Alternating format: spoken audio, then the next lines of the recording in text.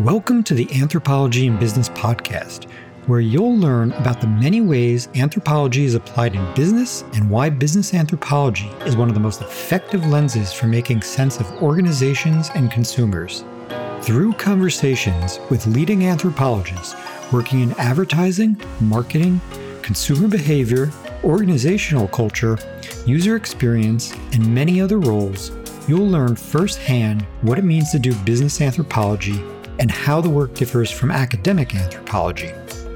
We'll discuss issues like the pace and depth of research in business, our visibility and influence as practitioners, and what we can do to build our brand. We will also focus on the value and impact of our research in business so that we can help business leaders understand why they should be hiring anthropologists. I'm your host, Matt Artz, a business anthropologist specializing in design anthropology and working at the intersection of product management, user experience, and business strategy. Let's get started. Everyone, welcome back to the Anthropology in Business podcast. I'm here today with Liz Lewis, who is a content marketer and techno-anthropologist, currently working at Miro as a corporate content lead and previously at Indeed as a senior content marketing manager. So Liz, thanks for joining. Would you tell everybody how you got interested in anthropology? Hi. Wow. That is really going back. I would say, honestly, I was always so intrigued by cultural differences. I think like many anthropologists, perhaps, I grew up in a place where I didn't necessarily felt like I fit in, and was always very intrigued about sort of the norms and beliefs and how people came together and formed communities. And then candidly, once I got to college and I had the opportunity to study abroad twice, first in France and then in Ghana, and then, really just got hooked on these deep dives and immersive cultural experiences as a lens, both to learn about the world, but also learn about my own sort of like cultural assumptions where I was from. And that is, the path that I've followed ever since. And so, you took that all the way through to a PhD. Like I ask everybody, I'm curious to know, if any of your programs talked about applied anthropology or practicing in any sense. Goodness. I certainly remember not as an undergraduate at all.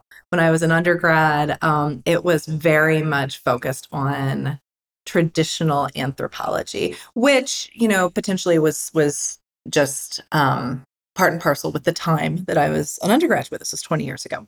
And in my master's program, there was a bit more discussion about practicing anthropology, but it was still viewed as, kind of an outlier. It certainly wasn't the goal. The goal was always very traditional, theoretical, academic anthropology, where you are using ethnographic methods to further ethnographic theoretical developments. And which is, great. That's what pulled me into anthropology to start. When I was getting my PhD, around that time, it was right after the Great Recession. And I think there was a more awareness that the labor market in general was precarious. There was a bit more talk, chatter on social media, for instance, about precarity in the academic job market, certainly, but it still wasn't part of a broader systematic discussion in my program, at least. And I would say I had to seek that out myself. Some of it was intentional, back in the day using Facebook groups and Twitter and I don't know, connecting with members of the American Anthropological Association or the Society for Medical Anthropology, where I was fairly active in grad school, who were doing more applied work. But again, that was a small number. And then, really, I think what got me into it, I was telling someone this recently. I happened upon a meetup group in Austin, where I live, for applied anthropologists. And looking back, I have no idea where this came from. It disbanded shortly after the 2 meetings that I happened to attend. But it was just enough to plug me into this network. And that honestly made all the difference. And I would absolutely not be in the role that I'm in now, or in the career that I'm in now, had I not gone to those 2 meetings, a decade plus ago. And so in those meetings, what kind of roles were being discussed? I mean, and I should say, couch that in the fact that we know that Austin is, a big tech sector. Correct. And it's funny because I don't remember precisely when these, I say these were meetings. One of them was at a cafe, and I don't remember the second one. And then I went out to lunch at a coffee shop with one of the women from it, and it kind of spiraled from there. But there was interest from a group of anthropologists at Texas State University, which is about half an hour south of Austin, in starting an applied anthropology program, which has since happened. And I've continued to collaborate with those folks on various projects and conferences over the years. So there was that contingent. And then I want to say there was one person who was working in cybersecurity, and he was sort of the nominal tech person at the time. I don't remember his name. I think he was one of the founders of this group. That is the extent of my memory. And then there was another woman who was very active who worked in program evaluation. And she was, at least at the time, running her own consultant shop where she would work primarily with nonprofit groups, but then a bit more over the years with, smaller startups and whatnot, evaluating their programs and doing, consulting of different shapes and sizes. And at the time, most of the other people who I connected with through this group were like me. They were graduate students who weren't sure that they didn't want to pursue a traditional academic anthropology career, but they also weren't sure that they did. And so I think it was just one of those really fortuitous moments where I was in the right place at the right time, and then happened to be in a city that then exploded as a tech hub. So tell us a little bit about, the journey from there to what you've been doing in content.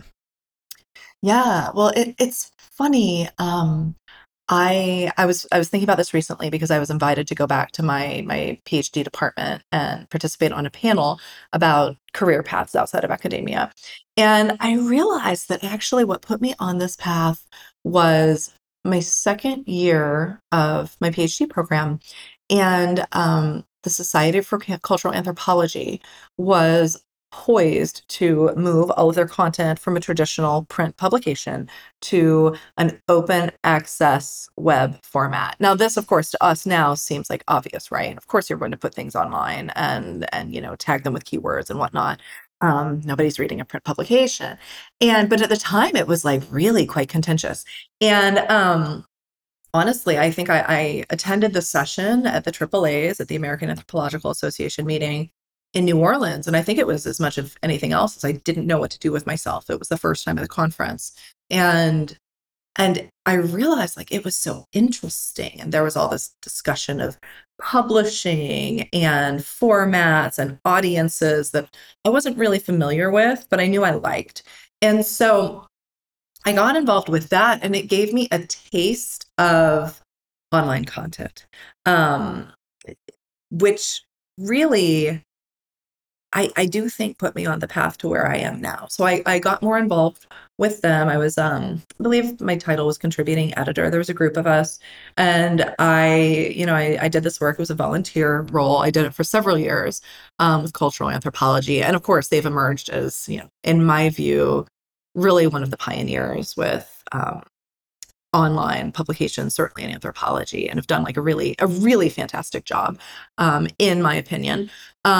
I then got more involved with other sort of similar websites. I was really curious about this new media, and sort of these new opportunities to bring academic content to potentially non-academic audiences. So I started working for writing for and editing for Somatosphere, which was a medical anthropology and science and technology studies online publication.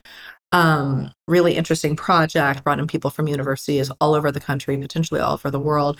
Really, really great people. And so I started doing some freelance writing and editing for them. And then from there, started picking up additional freelance projects on the side. Now, it never dawned on me that this is something that I could get paid to do, right? I thought that if you wanted to write, you had to be a journalist, which, you know, not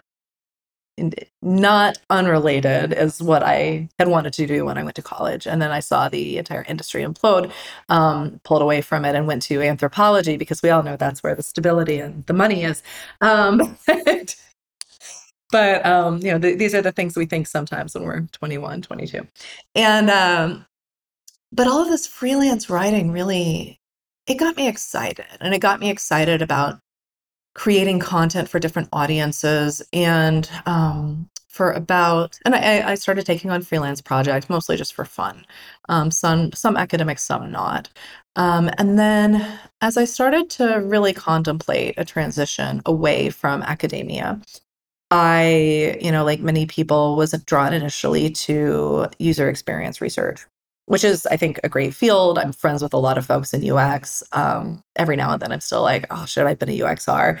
But I was having all these meetings, like coffee chats with UX researchers, and I was interested in what they were doing. But I remember one of them, a very wise woman who was also a PhD, although not an anthropologist, said to me, she said, why don't you just take a look at other possibilities in tech? She suggested looking at her company, which turned out to be Indeed, which was where I landed my first tech job. And she said, take a look, think about what you really want to do. You could definitely do UX research. You have the skills, you have the background, et cetera. But make sure that's what you want to do. And I said, okay. And, not thinking too much of it because I was fairly committed that UX research would be the best path for me. And it was, one of those, again, sort of strange moments where I remember I went home and a few weeks later I saw this ad for really kind of a rogue team at Indeed, of former journalists and artists and policy people. It was a small team, but it was really interesting, really, really diverse backgrounds. And they were looking for somebody who had research training but could write about it for general audiences. So essentially somebody who could translate research, whether qualitative or quantitative, for mainstream audiences, for business leaders, for HR professionals. And I thought, well, this sounds really exciting. And that was my first job in tech. For anybody who doesn't yet understand what you do, can you describe the practice of content marketing? Yeah. So, essentially, a lot of people that I work with have a background in journalism. So it's basically writing public-facing content, often with a journalistic feel, to help build brand awareness around a product or a company, to help sort of pull a reader in. And content marketing is something that, it's all around us, but for many people, myself included, if you're not working in the space, you might not even be thinking in terms of content marketing. So I'll give you an example. During the pandemic, I, like small but very passionate minority of folks, decided that I had to get chickens for my house. I was really into this idea. I'm still super into this. They are fantastic and very expensive. But so I bought this fancy coop, I put it together, and I still get emails from them with newsletters and how-tos and a veterinarian's guide to backyard hens and things like that. All of that is content marketing, right? You read it and you think, oh, this is very informative and this is very helpful. And this is helping me become a better chicken person, right? But in reality, what it's doing is really quite savvy. It's using research, using internal expertise, leveraging market knowledge to build one's status, to build a company's status as a trusted authority in a certain field. And this is why I've bought so many products from this particular brand of chicken coops. but that's kind of a tongue-in-cheek example, but I think it's a really powerful example. Content marketing also, my specialty is research-based thought leadership, right? So if a journalist, for instance, wants to know about certain topics related to the work that I do or related to, let's say, the future of work, right? Or when I was in Indeed, I did research on trends like workplace ghosting. We became the go-to source for journalists who needed statistics, needed information about, is it true that job seekers were suddenly just not showing up for interviews or blowing off their first day of work or what have you? So that's also thought leadership. And that's also content marketing. But again, like in my case, there's much more of a research focused, both qualitative through interviews primarily or quantitative through surveys that I help design.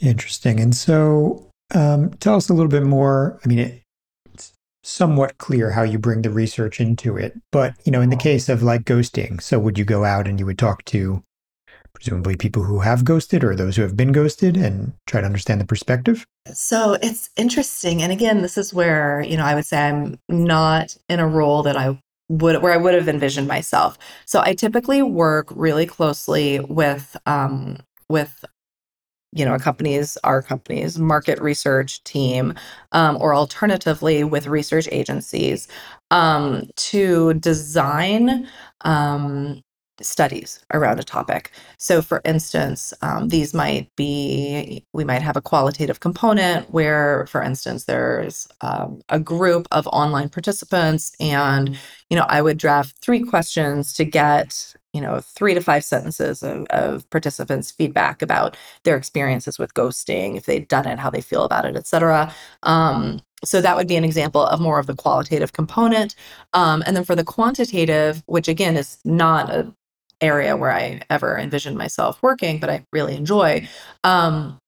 I'll do a lot of sort of discovery research, do background research on the topic, and then help build out survey questions that are designed, around a clear research question or two, and really designed with the goal of building out narratives. Now, what's tricky with this is that in a standard kind of PR, like public relations survey, that might be really clickbaity. Like you're looking for big, splashy statistics. And what I do is kind of in the middle between a big, splashy survey and a sort of drier, more formal academic survey. I'm kind of in the middle.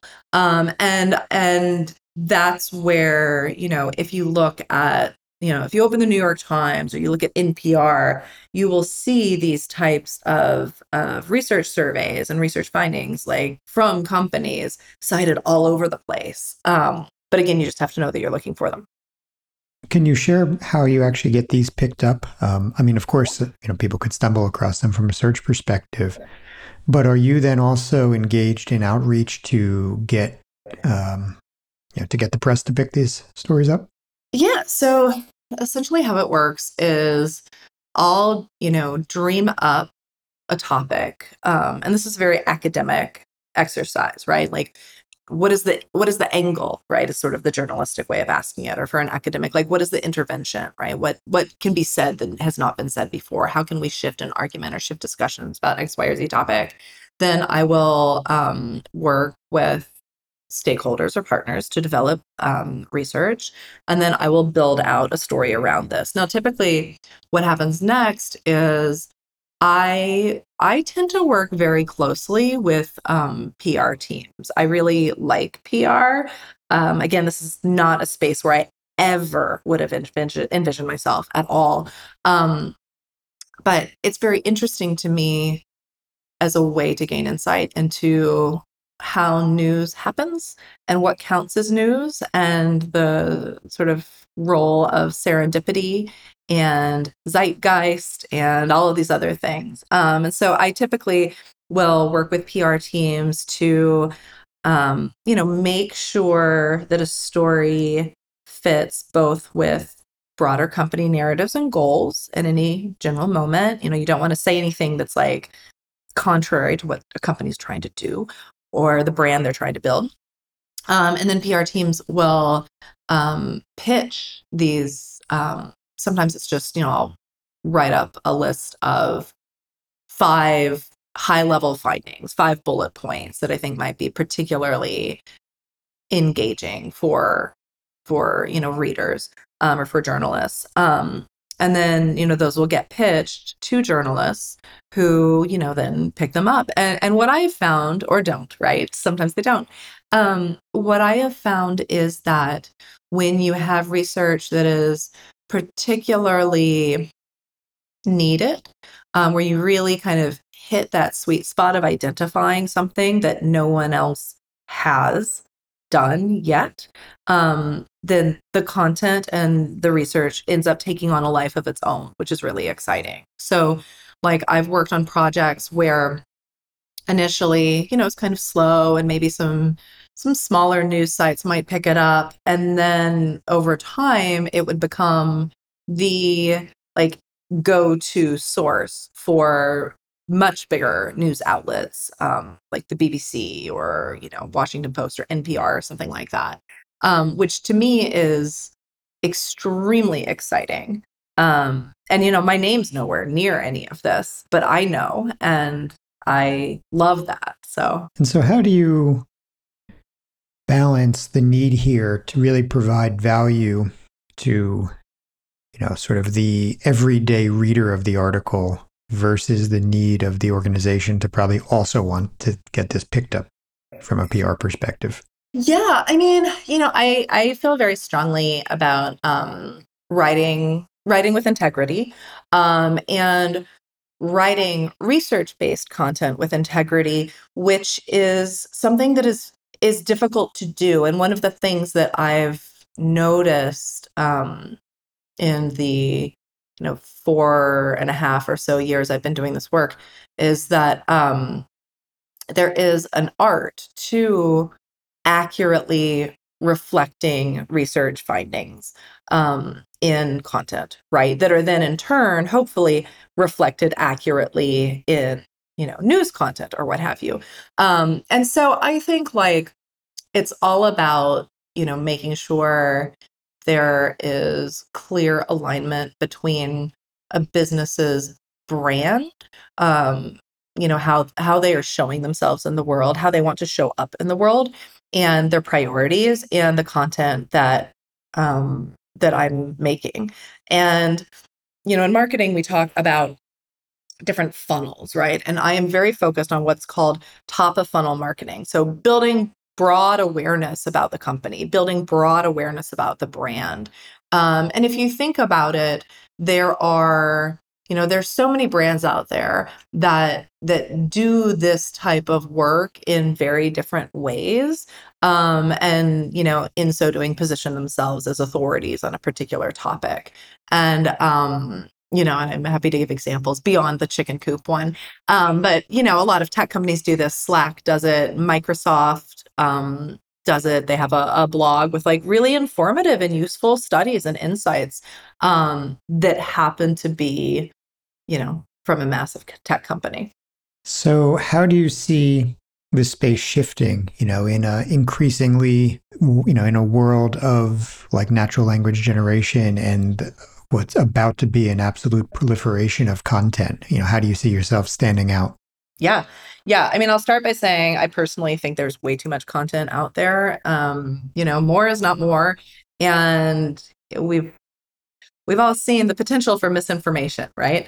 And there's a lot to be said for that, and for being really mindful of that. I think one of the things that makes me most nervous about AI and content generation isn't so much that oh, the programs are going to replace me. I'm not too worried about that. I can pivot, people can pivot, things adapt. You always kind of need the human element as well. But I do think that there are real dangers to misrepresenting data, and misrepresenting how people describe themselves on the ground, you know, in qualitative interviews or in even stats. I mean, I've seen some really horrifying Horrifying. I think they're horrifying. The stakes are not that bad, but you know, really egregious, I would say. Misrepresentations of survey data, for instance, even by like, trained content creators, trained journalists. And I've asked around, I've asked colleagues about this, like, hey, do you see this too? And everyone's like, oh yeah. So, I mean, I can only imagine if, really diligent, super smart, talented, highly educated humans still make these mistakes, and we all make mistakes. I am not sold that a non-human is going to do this any better. And in fact, I think there's a lot of risk for it to be done worse. Do you see any opportunity, though, to use the tools? And I'm curious about it, but I haven't explored this in depth yet. There's been a lot of chatter among coworkers about like, oh, I put something in ChatGPT today, and you'll never guess what they said. And I haven't done it, but it's certainly on people's minds. Where else do you see, this going? And I'm curious, do you see another future state of moving beyond just sort of publishing on the web and, trying to get this picked up, by the press? Is there any in your space, is there any discussions about what is next? Yeah, I mean, I think there's a lot of talk about about different ways to create content, right? So, podcasts, obviously, video, newer forms of social media like TikTok. And what I think is really interesting is shifts in attention spans and thinking about that and attention and ways of engaging, right? And this is often sort of discussed, I think, in everyday language of like, oh, people don't pay attention anymore. Nobody reads books anymore, things like that. But that's too superficial. That's not, to me, that's sort of looking at individual manifestations of like a large scale structural shift. Which is very interesting to me. And so, I think personally there's a lot of I'm not like a video person, right? Like I would much rather listen to something on a walk or read it with my coffee or what have you.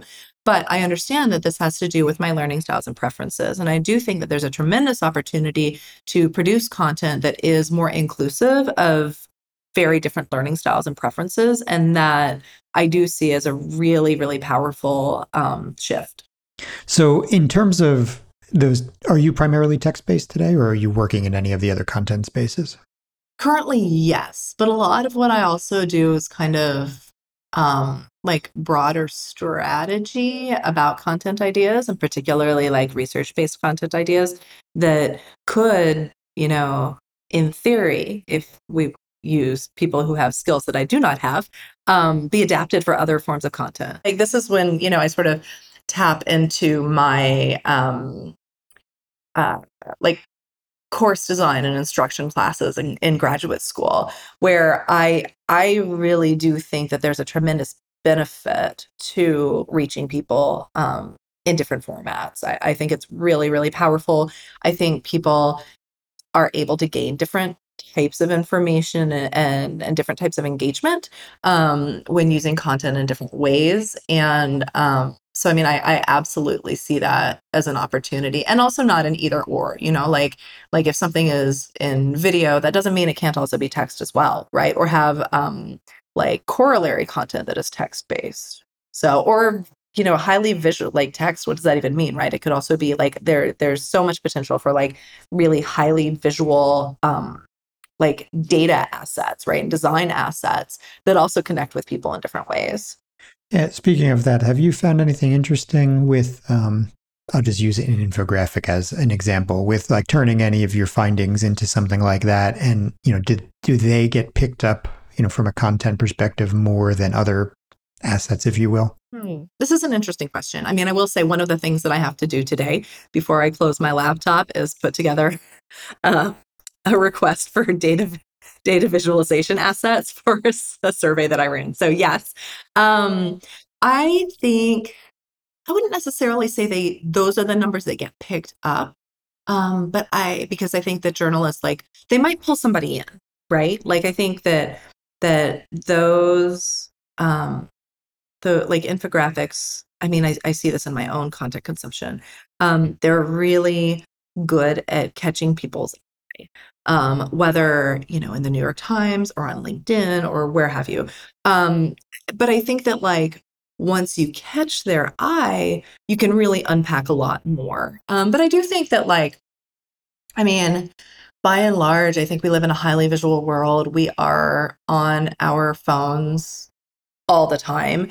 And like, if you have something, if you're able to distill something that would have been in 2 paragraphs and really put like the highlights, like the TLDR and a couple of really easy to engage charts or graphs, like people like that. And I think that's okay. Yeah, indeed. There's lots of ways to produce and consume content, and they all have their fit. So if anybody wanted to get into this space, which is, pretty unique, we don't hear many people talking about it, how would you recommend they sort of, go about it? Yeah. I mean, I think the first thing is I was just having this conversation with someone. I think the first step is to kind of try out some freelance writing. And for an anthropologist, there are a lot of options to create content that kind of bridges the gap again. Like it's not fully academic, but it's not fully just, general. And so trying out, some pitch ideas, pitching some articles, pitching some ideas, reaching out to some of these websites or blogs or web publications, related to the discipline or a similar discipline, to see if you like it. And, also knowing that the first few article pitches that you come up with are probably going to be quite bad. And that's okay. It's just part of the process. And so I would say that, that's one, to see if you like it. And I think another thing is, starting to learn the language of corporate, and this applies not just to content marketing, right? But I think that starting to learn the language of, corporate spaces, tech spaces, whatever the kind of sector that you're thinking about, is really imperative. And the good thing is that as anthropologists, this is a skill that we're taught. We are taught to build rapport. We are taught to learn how to connect with people, on the ground and wherever they are, whether that's, in a field site in the United States, in a clinic, in, a village, like any number of places, right? That's part of the task. And so use that same mindset in your own sort of career exploration. And I find that to be invaluable. Like I really do, like spend a lot of time listening, and play around to see, because it is a very different sort of cultural space. But it is a cultural space nonetheless, with its own sort of discourses and patterns and vocabulary. And you can learn it, like you can learn it and see if you like it. And if you don't, that's okay too. Well, Liz, thanks for taking the time. If anybody wanted to get in touch with you, where's a good place to find you? Yeah, absolutely. Look me up on LinkedIn. Feel free to reach out, send me a message or connect. I am Liz Lewis, PhD. Thank you for listening to the Anthropology in Business podcast. To learn everything you need to break into business anthropology and why business anthropology is one of the best lenses for contributing to business success, visit my website at mattartz.me, where I cover many topics related to business anthropology and beyond. There you will find all the podcast episodes, blogs, and news. Please like, share, and subscribe. See you next time.